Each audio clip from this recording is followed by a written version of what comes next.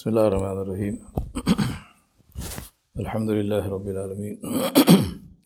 Wassalatu wassalamu ala ashrafil anbiya wal mursaleen. Muhammadur Rasulullah sallallahu alayhi wa ala alihi wa sahbihi wasallam. Tasliman kathiran kathira. My brothers and sisters, Allah subhanahu wa ta'ala gave us two lives. Two lives. The relationship between the two lives is that one life is for the sake of the other, not at the expense of the other. You understand the difference?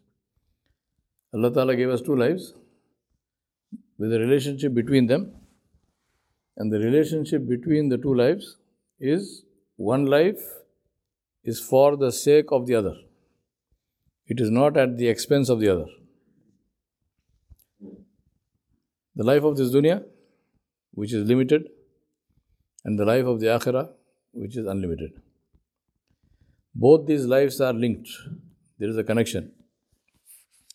And the connection is a direct connection. It's a proportionate. Success in one is success in the other. Because this is another mistaken impression we have. We feel that somehow we have to lose here to gain there. No. Success in this dunya is success in the akhirah. Firaun and Qarun failed in the akhirah and also destroyed their dunya. Right? Finished. Dunya gone. All the wealth and power and dynasty and everything finished. They destroyed their akhirah and the dunya also got destroyed. Yusuf alayhi salam chose the prison over disobeying Allah subhanahu wa ta'ala. So he made his akhirah and Allah gave him dunya also. Because he became the governor of Egypt. The Anbiya alayhimus salam and Rasulullah sallallahu alayhi wa sallam, Sahaba ridwanullahi alayhim ajmain, they succeeded in the akhirah and they are also the most honorable in the dunya. We don't even take the name of a sahabi without saying radiyallahu anhu, radiyallahu anha. If we take the name of a sahabi and we do not say that, what will people say? They will say this man is a jahil. No, he has no adab.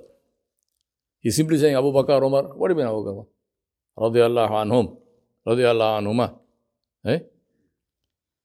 They made their akhirah and their dunya also got made and Allah gave them this honor till the end of time. Now Allah subhanahu wa ta'ala sent us with abilities to act and judgment about what to do and what kinds of actions to do. Allah subhanahu wa ta'ala sent us guidance about the best actions which will help us to fulfill the reason He sent us, as well as to do great things for ourselves in the dunya. But He did not compel us, He did not force us to do one thing or another. But He gave us the choice to choose what actions we want to do, each of which has an effect. Every action has an effect. And Allah did not force us to do this or that. Allah gave us a choice. So He gave us the life of the dunya to build the life of the akhirah. And that is the connection. And for that, He gave us the ability to choose and make effort about which He will question us. Allah will question us about the choice and the effort. For example, Allah subhanahu wa ta'ala will question us about the effort we made to accumulate wealth. Where did you get it from? What choice did you make? What effort did you make? He will not question us about how much wealth we accumulated. One of the questions of the Day of Judgment, about wealth, what is the question? Two questions. Where did you earn it? Where did you spend it? Allah will not say, how much did you earn? Why did you not earn 300 billion? No. And that's why Allah subhanahu wa ta'ala said, لِيَبْلُوَكُمْ أَيُّكُمْ أَحْسَنُ عَمَلًا. The test is to see who does the best deeds, not who accumulates the most material. Allah subhanahu wa ta'ala's decisions are made on the basis of amal. Zahar al-fasadu fil barri wal bahri bima kasabat aydin nas. Amal. Fasad is because of amal, not mal, not on the basis of wealth. But we, may Allah forgive us and may Allah guide us, we spoil our amal to accumulate mal, material wealth. by choosing to accumulate the material wealth in ways which are prohibited. Now take account of the amal you earn just like you take account of the mal you earn. This is something we should do for ourselves. We count how much money we make, right? We have balance sheets, we have an account, we have this, that. We must have the same kind of accountability for our amal. How much amal did I do today? What did I earn today? Because that is the wealth, the real wealth, which will go with us into our graves. Whereas all our material wealth will be left behind.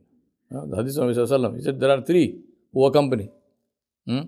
One is left in the house itself, and that is the wealth, material wealth. The second set will go up to the cemetery, which is friends and family, whatnot, who will go bury you. And only the third one goes with you in the qabr. What is the amal? So if we spoil that amal for the sake of these other two, that's a very bad bargain, right? And so therefore, as people who have wealth, anybody who has wealth, we have a responsibility to those who do not have wealth. So for example, what would you say to the one who has food regarding someone who is starving? What would you say? Say, feed him. Allah has given you, so give something to that person. What would you say to the one who has knowledge regarding the one who has no knowledge, who is ignorant? Say, please teach him. Supposing somebody, you find a brother who is praying, his salah is wrong, and you know what is wrong, and you don't say anything, that is bad, no? You must teach him. What would you say to the one who cures, doctors, about somebody who is sick? Please help him. Cure is from Allah subhanahu wa ta'ala, but you help him. So therefore, what would you say to the one who has iman regarding those who don't have iman? What would you say to the one who knows Allah regarding those who do not know Allah?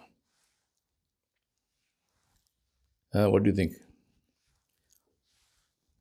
And that is the question we have to ask ourselves. See, if you see Allah subhanahu wa ta'ala, the dua that Allah subhanahu wa ta'ala taught us is what? Rabbana atina fid dunya hasana wa fil akhirati hasana wa qina adhaban nar. Nabi sallallahu alayhi wa sallam in the hadith, he said, this dunya is the mazra'ul akhirah. He said, this is the farm, this is the tilling land for the akhirah. Akbar Allahabadi, one of the great poets of our countries, बड़ा अच्छा उनका शेर है. उन्होंने कहा, दुनिया में हूँ, दुनिया का तलबगार नहीं हूँ. दुनिया में हूँ, दुनिया का तलबगार नहीं हूँ.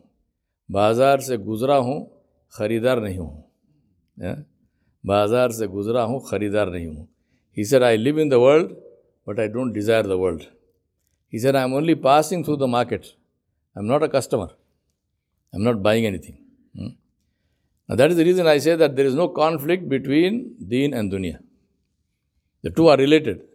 Dunya is not the opposite of Deen. Deen is the way to live in the Dunya. There is no Dunya, there is no Deen after death.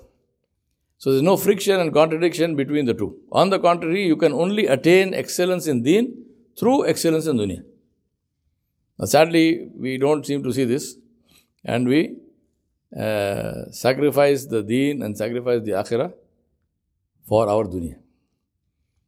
The love of dunya that people talk about has nothing to do with wealth. Nothing at all. It has to do with the love of material things to the exclusion of the love of Allah. A beggar on the street is not the most spiritual person. As a matter of fact, he may be far less spiritual than somebody who has a lot of wealth but is focused on charity. He loves what little he has, and the fact that he believes that he has to beg all day so much that he doesn't even bother to pray.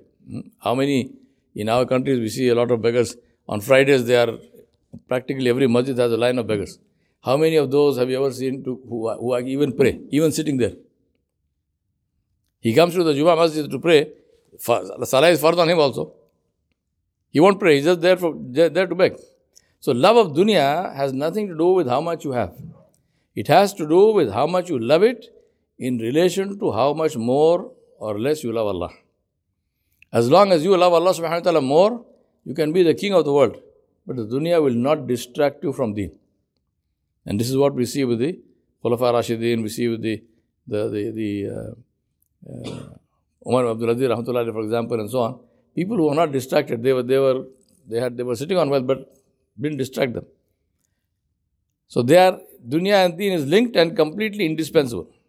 And that is the reason why we should keep this in mind. And inshallah, we ask Allah subhanahu wa ta'ala to help us to have the right perspective. I deliberately do not use the word balance because people think that balance means that, you have some of this, some of that. No. Allah sent us into this world for what? For His worship alone. Right? وَمَا خَلَقْتُ الْجِنَّ وَالْإِنسَ إِلَّا لِيَعْبُدُونَ. Nothing else. So it's not a question of balance. It's a question of, given the resources I have, which is my health, my wealth, my knowledge and everything else, how do I attain the rida of Allah subhanahu wa ta'ala? And as long as I am doing that, then this will not distract me from that purpose of the rida of Allah subhanahu wa ta'ala. So we ask Allah subhanahu wa ta'ala Jalla Jalaluhu to give us the perspective and always remind us to keep only one thing in mind, which is His rida. And to live our lives in a way where He is pleased with us, Jalla Jalaluhu. And we ask Allah subhanahu wa ta'ala to make it easy for us. And it becomes easy when we keep this in focus. Then there's no conflict. We ask Allah subhanahu wa ta'ala to always enable us to keep in focus. That the only thing which matters is the rida of Allah subhanahu wa ta'ala. Wa sallallahu ala nabiyil kareem wa ala alihi wa sahbihi ajma'in bi rahmatika.